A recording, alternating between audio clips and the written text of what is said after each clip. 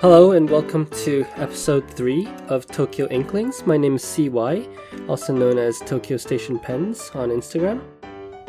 And my name is Jacob, and you'll find me on Instagram at Fudefan. So before we start, Jacob, I'd like to make a correction to something that I said last week.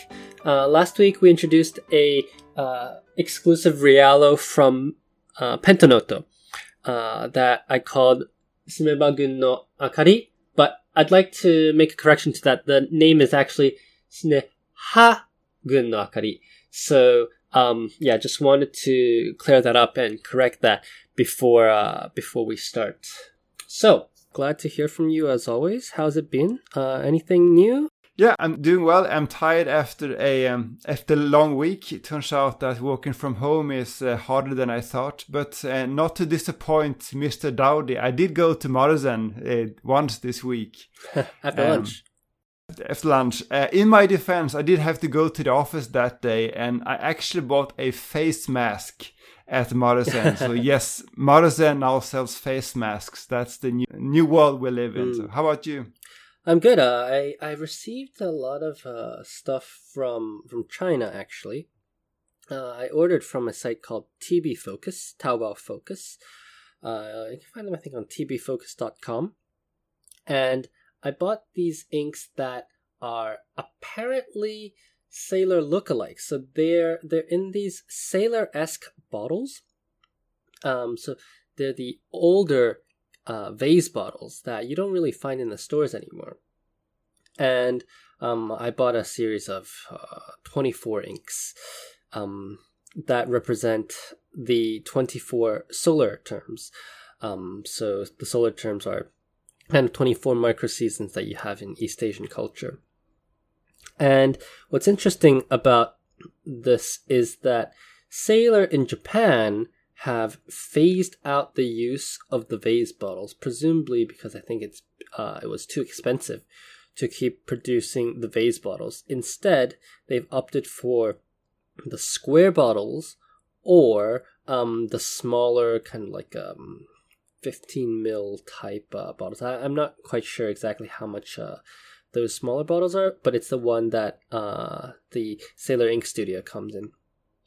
But on the other side of the water, Chinese manufacturers have picked up not just Sailor but also Pilot Iroshizuku lookalike bottles. So it seems like the manufacturing of these bottles were not done in Japan, but reasonably also due to costs in China. And the ink manufacturers in China have started to pick up and use these bottles and sell them over Taobao or AliExpress. Do you know anything about that? So I'm not an expert on it, but I've also bought some inks from China recently, and unlike you, I went for AliExpress, which is the easier solution where you don't need to go via a shopping agent. And I got this. I couldn't tell what brand it was because the problem with AliExpress is that every product listing is just a soup of SEO keywords. But so what I did, as I often do when I want to know something about Chinese brands, I went to Fountain Pen Network. And there's one guy in particular on Fountain Pen Network called Mech4i, that's his handle. And he knows more than anyone probably about these Chinese brands. And he explained that there's been this explosion of small boutique brands in China, but many of them, they don't make their own ink. So there's this brand called Tramol, which is a big OEM manufacturer. And so many of these inks are actually made by this Tramol brand. And Tramol also make their own Tramol branded ink. So that seems to be one of the big brands over there. Yeah. And I have a Tramol pen, thanks to you, which is this frosted demonstrator, and they hold a I would say, let's say a Western size number 5 nib, around a Yo 5, but it's the perfect holder for Pilot Parallel nibs. So I've been using that as my parallel holder, and it's absolutely, it's a good pen. Yeah, it's also a very beautiful pen. I know that one of the popular Chinese pen reviewers, Chris Rapp 52, he was not a big fan of this pen. I can't remember what his comments were, but I really like this pen too because it is very beautiful and it seems to be very, very well made too. Yep, it's sturdy. And then on the other side of the spectrum, I did a bad thing, Jacob. Tell me. I bought another Montblanc 146. Now, there's a reason for it. I mentioned a few episodes ago that, or maybe it was last episode, I was expecting a 1950s 146 to be mailed to me during the Maruzen Pen Show, but unfortunately, due to the virus and everything got cancelled, our friends couldn't come to Japan. So I still have that pen. It's safe with my mother in the US, but I couldn't resist. I found this 1950s 146 on Yahoo Auctions for about $400 US, and it's beautiful. I love it. It needs some work on the nib, and there's a small crack on the cap. But other than that, it's really perfect. The piston action is smooth, and I find that you really often find these, maybe not 1950s, but you find a lot of Montblancs on Yahoo Auctions, often for a very, very good price. I think modern ones, they go for something like $250. But so did you know, by the time you were bidding on that auction, did you know about that crack? Was that clear from the auction listing, or was that a surprise when you got the pen? The thing is, under normal use, you wouldn't even see it. It's a hairline, and I think this is something that I might consider Urushi. We don't know how Urushi will react with celluloid yet, but I think it's something it's really, really minor. Okay. Yeah, and it has a long ink window, which is very rare. So to get it at about $400, I think it's severely underpriced. And you're a bit of a Montblanc collector, right? You have a few of them by now. I wouldn't call myself a collector, but I have a few. Would it be correct to say that you have more Montblanc pens than pens of any other brand? Yeah, I have more Montblanc pens than I have fingers on one hand. Yeah, so you're definitely a collector then, in my mind. Okay. So news. We have a lot of news actually today. Some exciting stuff about Mitsukoshi Itoya. So Itoya is opening up a new store in Mitsukoshi, and Mitsukoshi in Nihonbashi. So that's across the street from Maruzen. Yeah, it's actually not that well. Yeah, it is still Nihonbashi, but it's more toward the Muromachi side, so it's a little bit of walk. But yeah, we're not talking about any great distances here. Right. Before I give my thoughts, what do you think about the opening of Mitsukoshi Itoya? Well, I think the first thought everyone has is that not only is it fairly close to Maruzen, but it's also not too far from Itoya's own flagship store in Ginza, right? But you had some thoughts on why this would still make sense, right? Yeah, so when I first saw this news, I was utterly confused because, Itoya Ginza, it's such a big and beautiful store. It's only 10 minutes away. I think 15 minutes by foot if you're really, stretching it. But it's really not far away. It's a huge space. They have 2 stores there. They have G Itoya and K Itoya. So why would Itoya open up a store that's just so close to Maruzen where, I think Maruzen does have quite a loyal customer base. And then I thought about it, and I realized that it's because of the way that retail works in Japan and the way that department stores have power, but also a special relationship that department stores work with retailers.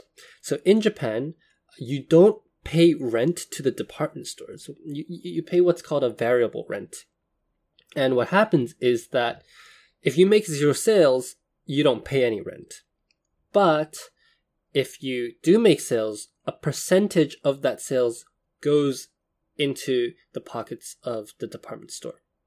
So what it means for Mitsukoshi Itoya is that for Itoya, there's no business lost because they don't care. They don't pay rent. But for Mitsukoshi, they closed their fountain pen area last year, sometime soon after their spring event, which was the last event that they had for the fountain pens. But I'm guessing that Mitsukoshi still wants to have a fountain pen area because that's quite important. I think in Japan, all the big major department stores have fountain pen areas, and even the DIY stores have a fountain pen area. So if Mitsukoshi wants to have a fountain pen area, but they don't want to have the financial burden of holding inventory, and they don't want to invest the time in the merchandising, etc., they can sublet it to Itoya, and Itoya already has inventory that it can spread across several different stores. So in the end, it's actually a win-win for both Mitsukoshi and Itoya. I'm not sure how the business will go, but I mean, it makes sense. And then you mentioned that spring event. So for those who don't know, for the last few years, there's been 2 major retail events in March. The first week of March was usually Maruzen, and then 1 week later there was Mitsukoshi's event. And although there was always a bit of an overlap, they were still sufficiently different that the Mitsukoshi event was still interesting.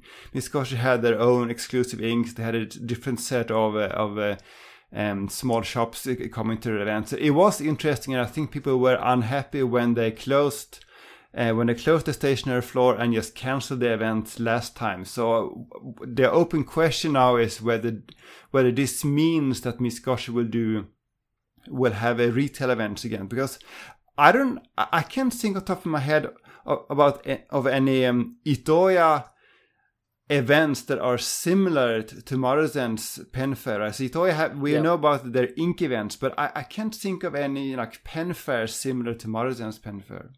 Yeah, and I think that would be very, very interesting. For sure, we'd be going to that. Yeah, definitely. So let's hope for the best. Yep. Any other news from you, Jacob? So it was one thing I just saw that is not directly fountain pen related, but so Kuretake, this brand that is known for art supplies and brush pens and so on, they started selling what they call a karappo pen, so like an empty pen. And as far as I understand, this is I can't tell if it's a ballpoint or if it's felt tip, but the idea is that you buy these sticks. They call them ink reservoirs, but they're these sticks made from some soft material, and you dip these sticks in your ink of choice, and it absorbs the ink, and you stick it back in the pen, and now you have your own ballpoint or felt tip pen with your ink of choice. And this makes sense because it ties into another initiative that Kuretake has for the last 2 years, I think, this ink cafe. So Kuretake started doing these ink cafes where you go there and you blend your own inks. And now they also sell their own ink mixing kit that you can do at home. So the extension of that is this Karappo pen now, where you mix your own inks and then you can use it not just in fountain pens but also in a ballpoint or felt tip if that's your preference. Yeah, I think it's felt tip. If it was a ballpoint, I would be very, very interested. I think it's a felt tip. My question is, do you know if you can change or clean out the ink? Now, I think it specifically said that you cannot. But it makes sense given the price. I can't remember exactly, but it's a very cheap pen. So yeah, it's you ink it up once. Well, I guess it's time to go out and buy 100 of them. I have to do that. Okay. So while we are on the topic of ink, I wanted to talk a bit about ink testing. Yeah, because that's something I have been I've been doing this week. So I finally started using these Tsubame ink cards. And for those who don't know, Tsubame is this iconic Japanese notebook brand. And they've been around for over 70 years. But last year they released this ink testing card or ink collection cards, as they call them. And these Tsubame cards, they seem to be very popular here now. You see them on Instagram. You see them in retail stores. So for example, I'm sure you remember that Marsden used these Tsubame cards to show off the new Penfair Athena inks, for example. And what I like about these ink cards, other than the paper quality, is the fact that they are business card size. And as you know, business cards are just ubiquitous here in Japan. You start a new job, the first thing that happens is that you get a big stack of business cards. And any business meeting begins with an exchange of cards. So we all have a lot of business cards, so office supply stores also have a lot of solutions for business card storage and display. So I went last weekend to my local shop and I got this clear book from Kokuyo with 30 pockets and room for, I think, 180 business cards, or in my case, ink cards. And it's about the same size as a traveler's notebook, so it's pretty compact, and I really like this setup. It's a lot of fun to flip through, and personally I think this is a nicer solution than these flashcards with a ring. But the last part to my ink testing setup is this dip pen. So I've been using glass pens in the past, but I always found the lines to be too thin and too dark. It didn't quite look like I've been writing with a fountain pen.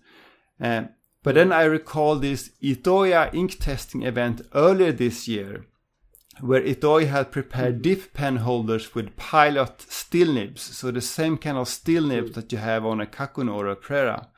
But I stuck it on a dip pen holder, and that was a pretty nice solution, I think. So, inspired by Itoya, I picked up my old Tachikawa dip nib holder, and I tried to stick a fountain pen nib on it. And I tried a few of them, and I found a Pen BBS bent nib to be particularly good fit. So that's what I've been using for my testing now. And a single dip is actually more than enough to write down ink brand and a name and scribble a bit. So it's a pretty good solution. And this also happens to be one of my favorite fountain pen nibs. So a nib that I actually use a lot. So it's a pretty good solution.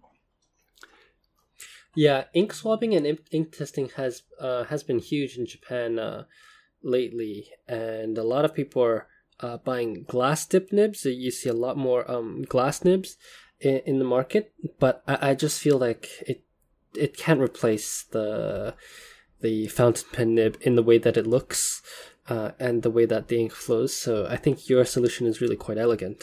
Yeah, it seems to work well. And the last thing related to ink testing that I want to talk about are these Tamiya bottles. So when we trade ink samples in Japan, we don't typically use these plastic 5ml vials.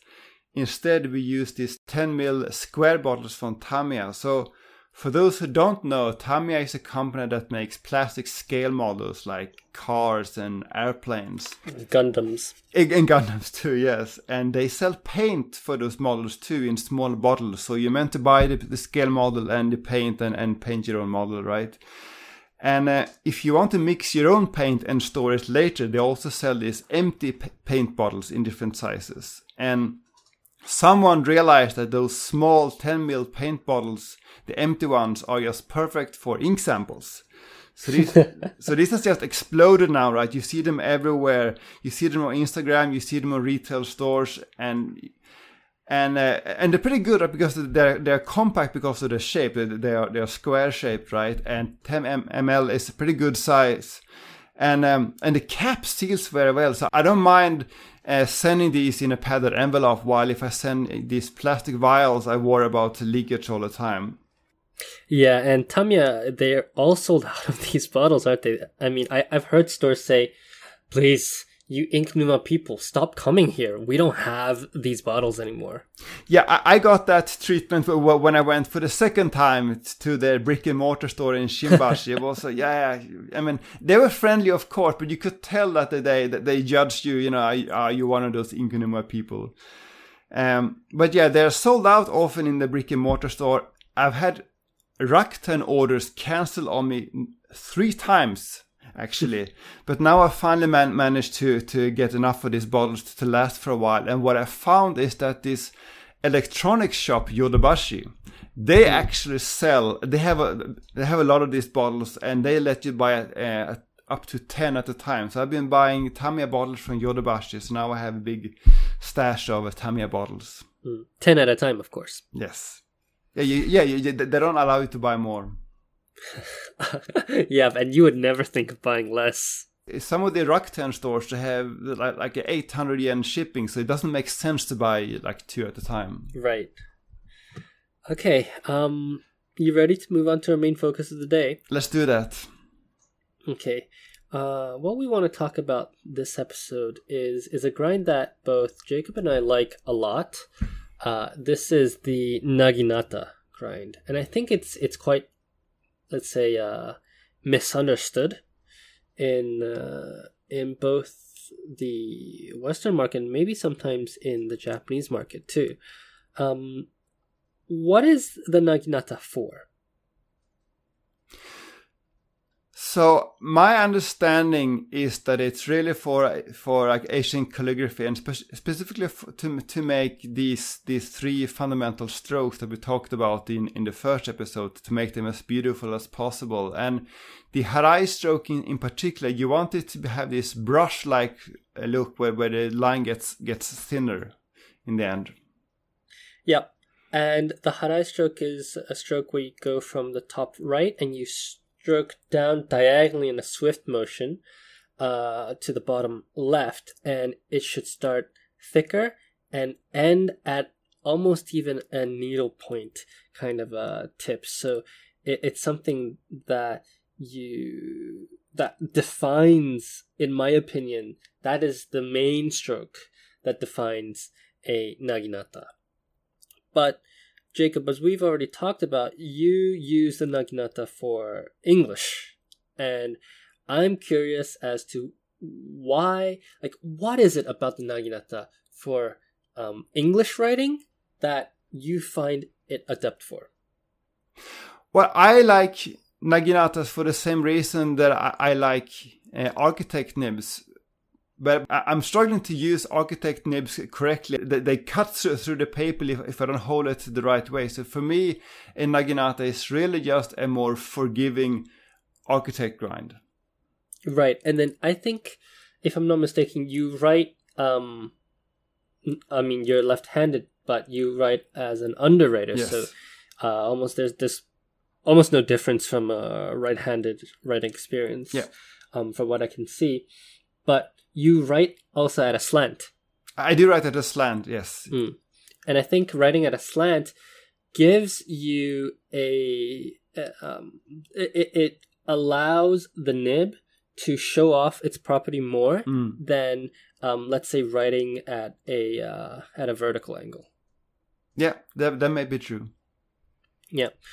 But what makes a Naginata? I mean, what is it? How does one define a Naginata? I think that in terms of the tipping shape, the Naginata is defined by a triangular shape rather than the architect, which kind of looks like an eye. I think the Naginata looks like a pyramid. And what's interesting about the Naginata is that the size, so let's say M, B, M, F, F, whatever, it's not determined by the size of the tipping in the traditional sense, or rather, it's not determined by the size of the writing. So you can have a Naginata MF, and when you write with it, it writes like a Western triple broad. It's rather defined by the size of the tipping horizontally. So similar to an architect, the bigger the horizontal tipping is, the bigger the Naginata is defined as. So I think that's quite interesting. And the smaller the size naginata, the thinner profile it has on the tipping. But then when you write English characters, it doesn't necessarily make too much of a difference whether you write with an MF or a B. That's my experience. Yeah, I would still say that a naginata B is so broad that you almost don't see much of that architect like line variation. It's almost too difficult for me to use. But a naginata M to me is just perfect. Yep. And naginatas have quite an interesting history, because what we know as a naginata now actually predates almost Sailor. The naginata grind in the Japanese and the Chinese pen sphere is almost compared to a old vintage Montblanc EF style nibs. You've heard that before. Yeah, I would like to do more research on that, but I know that there's this category of like 70s Montblanc EF grinds that are considered to be almost, maybe accidentally, but considered to be very good for Chinese handwriting, and there are nibmeisters who are trying to recreate that particular grind. Yeah, and I've read on several different sources that, and even in Sailor's literature, I believe it says that Nagahara Senior, he rediscovered the secret to making naginata grinds. I don't think the literature says he invented it. And the way that I read this then is that Nagahara was studying how to make something interesting, and according to several sources in Chinese, actually Sailor had offered grinds that were similar to the naginata even pre-war. But post-war, because they needed to focus on commerciality, they stopped the production of these kind of nibs for a while, and then Nagahara Senior brought it back into the commercial line. And that's quite interesting, because then if we think about it like that, Sailor has really done a great job at marketing this nib, and it seems that marketing is as much the reason for success for the nib as the nib itself. Now, there have also been several different versions of the imprints, and I'm not a Sailor collector, and I'm not a Sailor historian, so I'm sure there are people out there that know much more than me. But as far as I'm aware, there have been 3, outside of limited edition things, there has been 3 different versions of the imprints for naginata. The first one is the old Sailor imprint, which has the anchor, and it doesn't have the scroll work, right? You've seen these older style Sailor nibs, which came in both 21K and 14K. And those had naginata variants that were available. And Nagahara Senior mostly, I believe, were grinding those. And then you have the, let's say, the modern Sailor imprint with all of the scroll work. It's the same one that comes with the Sailor Pro Gears and the 1911 Large, which is known as the Prophet 21 here. And then they stopped the production of those sometime in 2015 because they couldn't meet the demand, or they stopped the regular offering because they became too popular and they couldn't keep up with the demand. And then sometime in 2017, I think, they relaunched the naginata into the market with the Sailor specialty nibs. And those have a new imprint which does not have the scroll work, but I think still looks very, very handsome. They do, yes. They also cost a whole lot more than the previous ones. Yeah. How much did you get your naginatas for? So I remember I got my first one I got from Amazon Japan for 20,000 yen. Mm-hmm. And I think today the new ones are like between 50 and 60,000 yen, right? The latest ones. Yeah. That's a significant markup. I got my Nagahara Junior nib from the Maruzen Pen Show in 2015ish, and I was lucky enough to stop by the Sailor Count, and they had 3 left. And it was one of the only places that you can pick up a naginata right there and then. So I think I got mine for about 20,000 Japanese yen. And now I see people trying to sell them for ridiculous prices. They're trying to sell them for like $450, which to me is almost crazy. But I remember there was this transition period where Maruzen, for example, they sold the old naginatas and the new naginatas side by side. So the old one with the old price and new one with a new price, which was pretty interesting. Yeah, and it was probably due to the way that they kept the SKU. Yeah. Is that they had to sell them at their respective retail prices, because I assume that the SKU code is different. And by the way, speaking about the different naginatas, I only tried one of the Nagahara Senior nibs, and I don't know from what era it was. I don't know if they changed over time, but the one I tried it was different from the Nagahara Junior nibs that I'm used to in 2 different ways. It felt more sharp, more toothy, and also it had almost like a Waverly-like, but more slight bent up, I would say. Yeah, that's interesting, because you're right about the bend up. It has more tipping, and it's more rounded.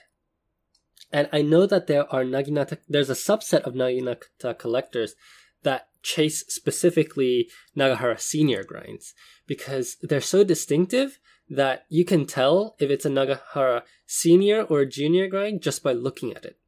And we have one, we had our friend Alessa, she has a Senior nib, and we tried that at her house.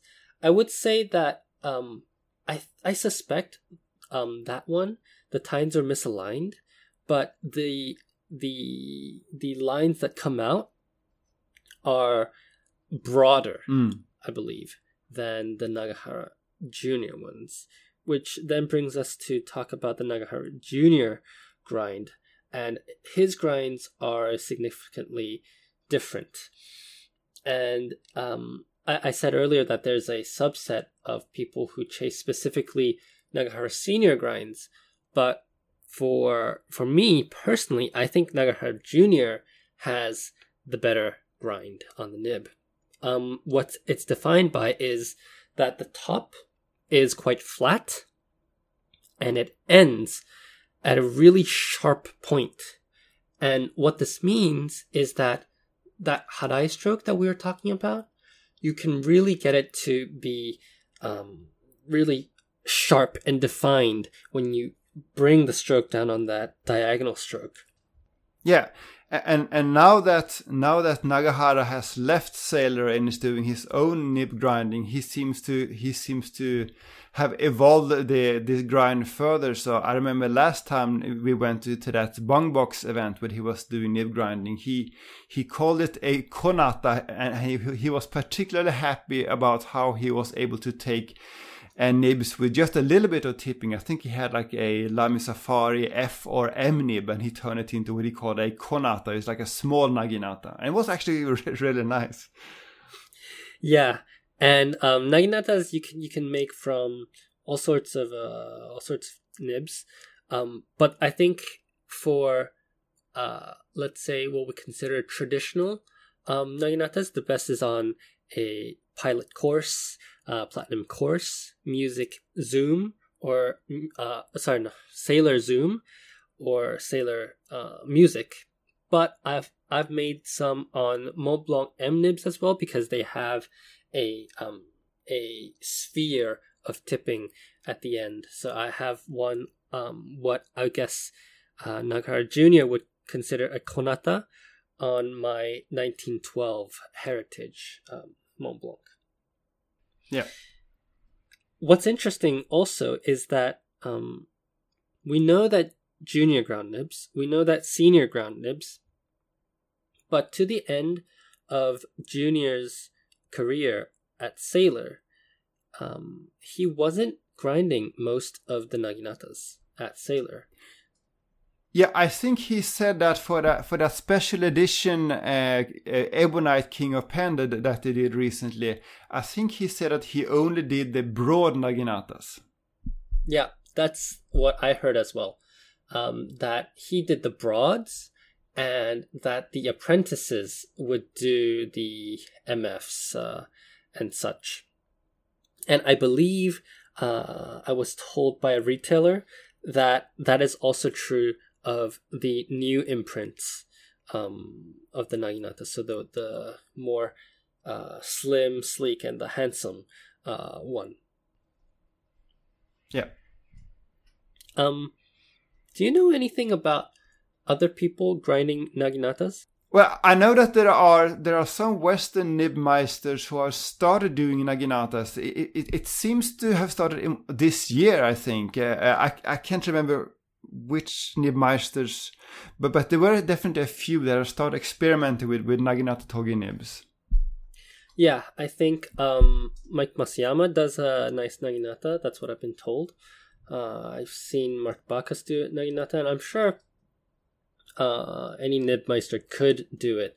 But it might take a bit of research on their part to look out for specificities. And I know that a Taiwanese nib grinder, he's I think his name is Tommy Zhang, and he makes a naginata that a lot of people seem to enjoy over there. I agree that there seem to be more and more nibmeister doing naginatas. So my question then is how that will affect the demand for Sailor's own naginata togi nibs. Yeah, I agree, because obviously now, especially with Nagahara Jr. Coming out to grind naginatas on all sorts of brands, I think there will be much less of a demand for the Sailor specialty nibs. But at the same time, I think, and it depends on who you talk to, a lot of people are purists, and for the pen enthusiasts who associate naginata with Sailor, I think a lot of them will still want a Sailor naginata, and of course I'm sure they will go out for the Nagahara naginata as well.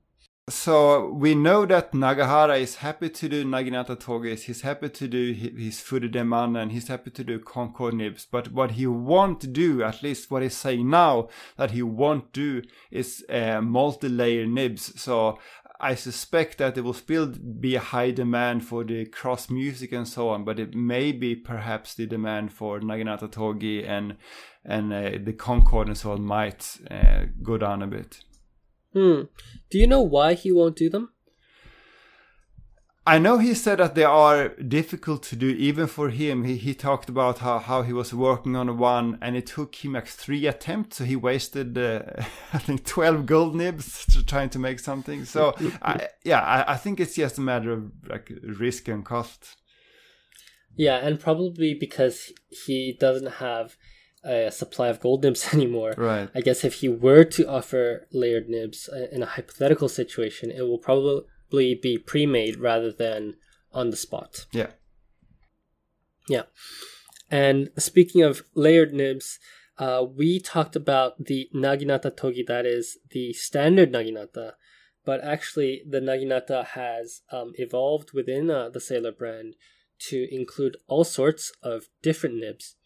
So I want to go through them very briefly for our listeners. You mentioned the Concorde and the Fude de Mannen. Well, those actually belong in the Naginata family. The Naginata Concorde is a bent nib that bends downwards, which, as you mentioned in episode 1, was originally invented for drawing and artistic purposes. So it bends downwards, and it writes as I have a Nagahara Senior Naginata Concorde. I believe it's an M. So it writes as an M nib regularly, and then you turn it around, and it becomes this juicy, fat. I would say it's almost as fat as like a pilot parallel on the reverse. And that gives you really, really cool effects with, depending on the ink you use, it can give you amazing shading, amazing sheening, and the works. Then we have the Naginata Fude de Mannen, and the Naginata Fude de Mannen is almost the opposite, I would say, of the Concorde. So it's bent upwards, and I've made a few of these myself, and they write fat lines on the normal side, and a let's say, depending on the size of the tipping, a M, B, whatever you want to have it, on the reverse. And I know some amateur grinders who've even done an italic on the reverse side, and those look really, really good. But I would say that of the Naginata family, the one that writes the best Chinese characters is the Fude de Mannen. I think it has the most character to the strokes, and you can really see that variation in the Harai stroke. And that's what I personally prefer to use if I want to really have fun with my Chinese characters. And just one thing to add to that, and one possible source of confusion is that Sailor has both Fude de Mannen and Naginata Fude de Mannen. So the nibs that are just called Fude de Mannen are these cheap and cheerful steel nibs that are popular among artists and so on. And then you have the Naginata Fude de Mannen that are quite expensive gold nibs. Yes, and the Fude de Mannen comes in both 40 degrees and 70 degrees, I believe. Yeah. And if you're looking to do... obviously, this depends on your grip angle. For me, the 70 degrees works much better. And then you have the Saibitogi. The Saibitogi is also, I believe, quite popular with artists, isn't it? Because it's a really, really fine nib. I'm not sure if they make that one anymore. I know it disappeared for a while, but yeah, that is the needlepoint style grind, and it's very, very fine. Yeah, and I would say on the reverse it writes like a regular Naginata. And I think the only ones that are available now of the ones that we just talked about are... I'm not sure if the Concorde is still available either. Maybe it is, but for sure the Naginata Togi is available. So those are the single layer nibs. What's interesting about the Naginata is that then you have these suffixes, and the suffix of emperor means that there's a gold overfeed tab that is attached on top of the nib, and this tab it's not welded to the nib. It's actually a separate piece. So when you pull out the feed from a emperor, you will find that the tab will come out. So if you ever do that, not that I recommend it, but if you do, you should notice that the overfeed does come off, and you should be careful not to lose that, because that little thing is extremely expensive. And so you have the standard Naginata Togi Emperor, you have the Concorde Emperor, but I believe as far as I'm aware, there is no Fude de Mannen Emperor. On my own Fude de Mannen, I've attached the Emperor nib, and what the Emperor tab does is that it draws the ink. So the Emperor tab is kind of curled, and you rest that curled part on the breather hole. And what it does is that it draws ink through capillary action up to the hole. And what that does is that it makes your nib extremely, extremely wet.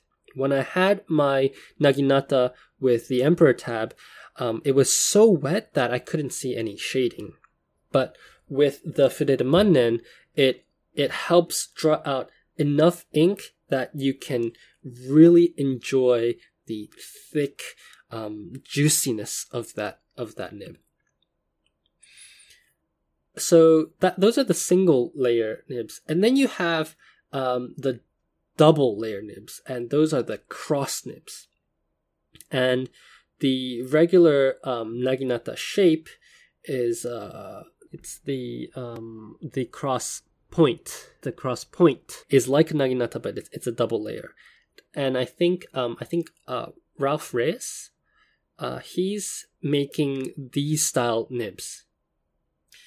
But his nibs are interesting because they have very unique overfeed designs and very unique double layer style kind of welding. So that's quite interesting, and that's quite unique in the pen market, in that I believe he's one of the only ones outside of Sailor who are doing these stacked nibs. The Cross Concord is a reverse. I would say it's a Saibitogi version of the Cross series. So again, a stacked nib with the Naginata on the reverse, and the Cross Music. The Cross Music is interesting because this one is a I would say it's a 2-layer architect nib, and this Cross Music, I've tried it at the Shosaikan shop. It's fantastic. And then these cross points, the Cross series also has an Emperor series attached to that. But I would say the most rare Naginata nibs are the King series. And as far as I know, there are 2 official King nibs. There's the King Eagle nib, which is a 3-layered Naginata, and it's in the traditional shape of the Naginata. And then there's the King Cobra, where the extra tines are underneath the main tine. I've had the pleasure of writing with the King Cobra nib while at one of Nagahara Jr.'s grinding sessions, and that thing was, it was a fire hose. It was very, very interesting. I would love to own one, but it's probably not suitable for any kind of writing. Neither the King Eagle, I'd imagine. And those 2 have an Emperor variant. And then there's a rumor of a third style King nib, but it was never, it didn't make it to market, unfortunately.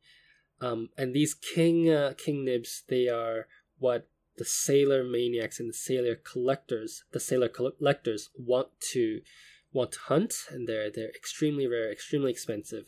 I think the prime time for Sailor collecting was probably around 10 years ago, when it was still relatively, let's say, uncommon for people to know about the Naginata. But overall, I would say if you're looking to write with a Naginata, for the basic audience, probably just the standard Naginata Togi is the only thing that they'll ever need. Maybe the Concord, maybe the Fudede Mannen. Yes, every once in a while you see Yahoo auction listings for King Eagles and King Cobra, and they tend to go very high because you have these collectors, as you say, in China, Taiwan, Hong Kong, and Japan, that they're all fighting over these nibs. They're so rare and they're so sought after. I have tried them myself. I tried both the King Eagle and King Cobra, and what I will say is that although I really appreciate, the craftsmanship and all the work that goes into making these nibs, I personally don't think they're any more fun than, say, a Concord or a Fude nib to write with, especially if you put like an Ebonite feed or an Emperor tab on them. Yeah, I do want to have a cross nib, but I agree for practical purposes, the king nibs, they're they're ridiculous. They are the Monte Grappa Chaos. Yeah, they're more collector's items. Yes, and you have a Concord that's done from, I think, a Yovo nib. Is that correct? Yeah, actually from a box. No, it's a yes. box. So there was, I think, last year there was this Bong Box Nagahara nib grinding event, and first I just went there. I brought one pen because my intention was to get one nib ground to Naginata Togi. But while Nagahara was grinding, he showed me a Concord nib that he done on a Twisby or whatever it was, and I liked that Concord so much that I decided to buy a pen because I didn't have any other pens with me. I decided to buy another pen to get ground. I went to Eboya because they had their own booth next door, and I went and bought an Eboya Natsume, I think it's called. And it had yes. a gold medium nib. Now, of course, gold nibs aren't really ideal for a Concord, probably. But I really wanted this grind on a pen and a nib that I would actually love using. So that's how I ended up with a gold Bock nib with a Concord grind. Yeah, that's interesting because you asked me when I made my Fudeta Mannen, why do it on a gold nib? And I've been writing a lot with it, and I found that the softness of the gold nib, it allows the nib to spread. And I'd say my Fudeta Mannen is, when you look at the nib, it's actually semi-flex now when I press on it, and that helps it create an even bigger variance in the line variation. And so I think actually the Fudeta Mannen, obviously the steel ones are great as well, but the gold ones, there's a nice result to that. And while we're on this point, I want to say that a lot of calligraphers from Taiwan, they actually buy a lot of Fudeta Mannens. There's one in particular. I think his handle is let's see, what is it? It's on Instagram. It's inkjoy_the_pen, and he writes beautifully with these Fude nibs, and they are all made of titanium. Actually, his preference is the Fude titanium nibs, and I think you know about this as well. But the company, what company is this again? So I know the English name is 3952. There's a Taiwanese name too, and I think they sell a small number of pens in the West, but they also have these titanium nibs with Fude grinds. I don't think they sell them at all outside Taiwan. At least I've never seen them outside Taiwan. They're quite expensive, but they seem to be popular among these Taiwanese calligraphers.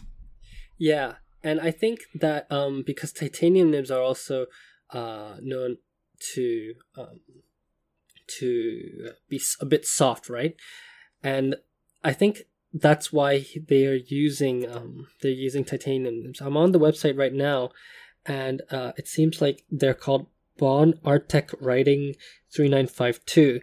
They're also making these Fude nibs from Bock Gold. So they have the flash slit Bock Gold nib, which I think is kind of interesting that they've made into a Fude nib. So I really, really want one of their titanium. I just want the nib. I don't want the pen.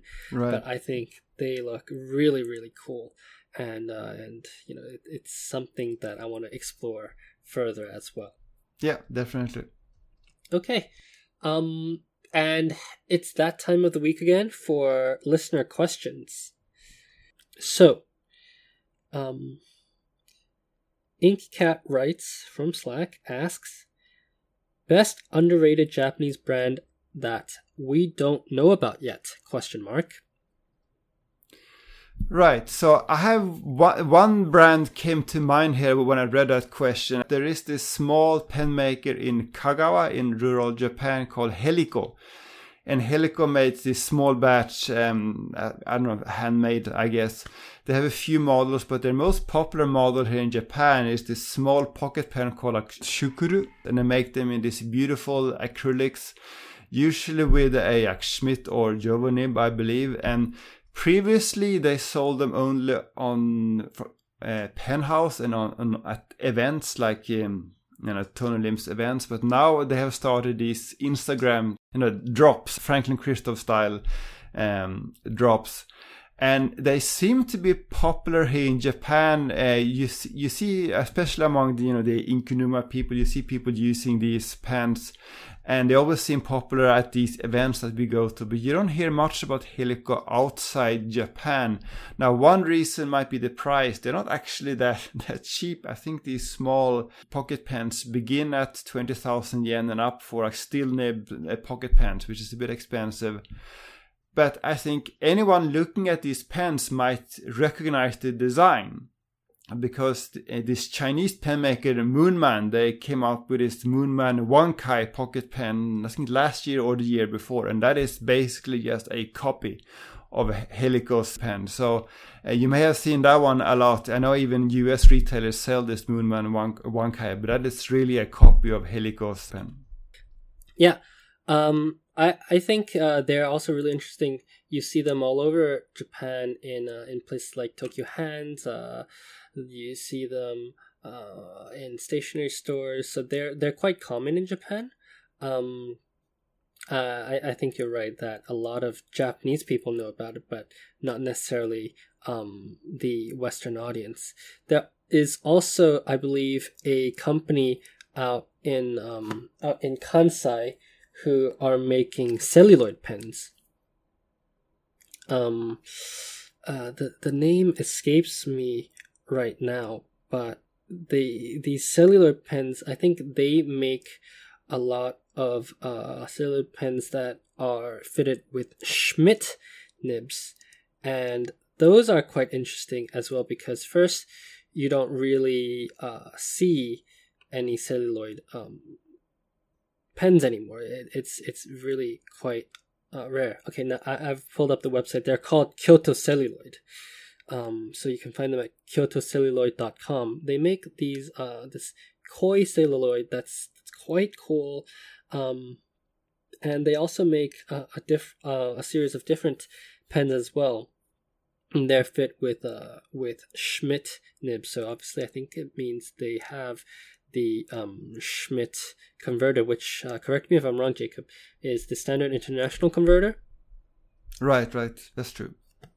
Yeah, and those are quite interesting. They have a tortoise shell. They have kind of a pattern that you see on old vintage US pens, the hatched design. So they have a lot of interesting things that if you don't mind a Schmidt nib, or if you want to do some nib swaps and you like converter pens, these pens are quite beautiful. They come in both the cigar shape as well as the flat top. And I personally think that they're very pretty. Probably one of the last places in the world that you can get a modern celluloid pen. Yeah. On top of that, I'd say we mentioned them earlier in this episode, but Kuretake is probably underrated. Their pens sometimes are made from interesting materials, such as mine. It's a deer horn pen.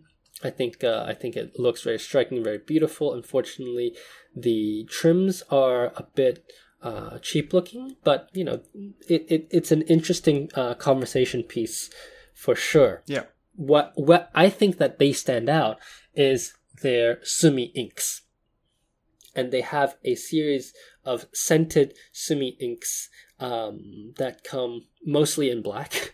But they call them black green, black purple, blue black. And these are interesting because they are made to smell and feel like old calligraphy inks. So Chinese calligraphy is made of particled, I think they're pigmented inks, that are very deep black, and they have a very distinctive smell. So every child in East Asia knows the smell from their school lessons. And as an adult, I bought one of these inks. I opened the bottle cap, and the smell was extremely soothing. And the ink that I got was quite interesting. I put it on one of my pilots, and I wrote with it on some cheap copy paper that I have from the office, and there was no feathering and no bleed through. So the ink that I got, I think it's called Nuno, Dragon Brain. That one was very, very good, and I enjoyed that a lot. It's a black ink with black sheen, and then to cap it all off, their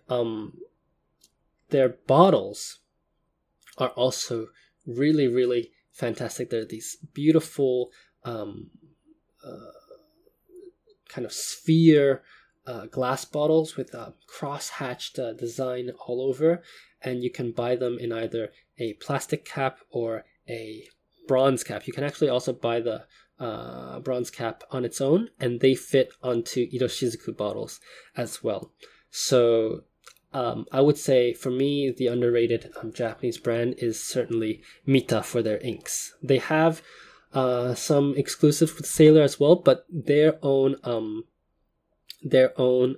inks, I think, from Kuretake is really good. Yeah, and you're right about this property of pigmented inks, that they work well on bad paper. I remember when I bought some Sailor ink, I think it was one of the Storia inks. The explanation that you got with ink bottle talked about the same thing, how because the ink is pigmented, it works well on all kinds of paper, because it doesn't like sink into the paper and feathers. So that is definitely the good thing about pigmented inks. Obviously, and it bonds. Oh, exactly. The challenge, of course, is that you need to be better with the cleaning and maintenance than with dye-based inks. Yeah. There are also some other various pens that I think are not yet known to the West, but let's save that for our Urushi episode. Sounds good to me. Okay, last question, if I may. Sure. So B-Box asks, is there a big cultural difference in Japan regarding collecting? Are Japanese big collectors in general? So I'm not sure if this is unique to Japan, but the older collectors, these Wagner members, what they have in common, I think, is that they're not necessarily looking for pens that they want to write with. They're looking for historical pieces. There should be pens in like pristine conditions, and there's a good story. The pen tells a story. When this pen was released, on this anniversary, and so on. And these collectors, they don't actually use the pens, right? So they have these pen trays upon pen trays of beautiful historical pens, but they end up writing with a Pilot Varsity or something like that. We know somebody like that. We know someone like that, yes. Meanwhile, you have the younger generation that buy pens to use. They look more at how beautiful pens look with ink in a barrel and how the nib works and so on. Yeah. I agree with you, and we mentioned this a bit also in episode 1, the two types of collectors, the old ojisan collectors. Ojisan means like old uncle. Yeah. Type of fishing vest collectors are the collectors that ooh and oh at these very special, let's say, hard to find pens from different manufacturers of the past, Athena pens, and they're the ones that really drive up Yahoo auction prices, whereas the newer crowd, They're also happy with steel nibs. They're happy with your standard pens, but they have to look pretty. Older collectors are okay with black pens. Yes. And I think I think that's pretty similar to the West. But I think the second part of the question is interesting. Are Japanese big collectors? I think Japan, as with anything, likes to take collecting to an extreme. Yeah. In the sense that if they start something, they want to finish it. And of course, with collecting, there's no such thing as finishing a collection, because there's always the next thing to collect, right? Yeah. So, there is a collector in Japan, Tsunami-san, I think. Yeah. He has now more than 20,000 pens in his collection. 20,000 pens. I don't think I have enough space for 20,000 pens in my house. And he goes to all of these events. He goes to Maruzen's retail event. He goes to Wagner's pen trading. He's always usually first in line, and he's quite aggressive when he's searching for his pen. So he's still very much an active collector. But yeah, he has tons of pens. And he's also known because he wrote the book Fountain Pens of Japan with Lambro. Yes. And then there's also Mr. Pilot. Yes, he's more of a trader than a collector, perhaps, but he seems to own quite a few pens. Yeah, I think he has every single Pilot available, or every single Pilot that made it to market. That's possible. Yeah. So, thank you for your questions. We'd love to hear more from you. If you have the time, please rate the podcast, hopefully 5 stars if you like it. Ask us anything that you want. We have now set up a proper questionnaire, so any listener questions should come in the questionnaire, and it goes into an Excel sheet that Jacob and I can look at easily. So that will really, really help us out. Your questions and your feedback really make this podcast interesting and helps us deliver the content that you would like to hear. Jacob, before we sign off, any shout outs from you? Yeah, I would just say that it was just surreal to listen to the last episode of the Pen Addict podcast and hear the encouraging word from Brad Dowdy. So I just want to say thank you so much, and we'll do our best to keep this podcast interesting. Yes, I would like to echo those sentiments. Thank you, Brad, for your amazing endorsement and your encouraging words. We'll do our best to make you talk about us every single week. So I'm looking forward to that. Also, shout out to all the retailers out there right now who I'm sure are struggling. There are retailers now doing a lot of interesting things. I would suggest for the listeners to follow Ginza Tsudaya's Instagram. They're doing some interesting things with Instagram and selling on Instagram. So you can find them at Ginza_Tsutaya. That's TSUTAYA. Books, BOOKS, _stationery. And we'll have a link to that in the show notes. I'd also like to shout out to you, the listeners, for really your words of encouragement. And we've had a response that, I don't think either of us could have imagined when we first started this podcast a few weeks ago. Yeah. And with that, that's episode 3. Thank you so much for listening. You can find me at Tokyo Station Pens on Instagram. That's at Tokyo Station Pens. And you can find me at the Fudefan on Instagram, and I also have a blog at fudefan.com. We'll see you next time. Bye-bye.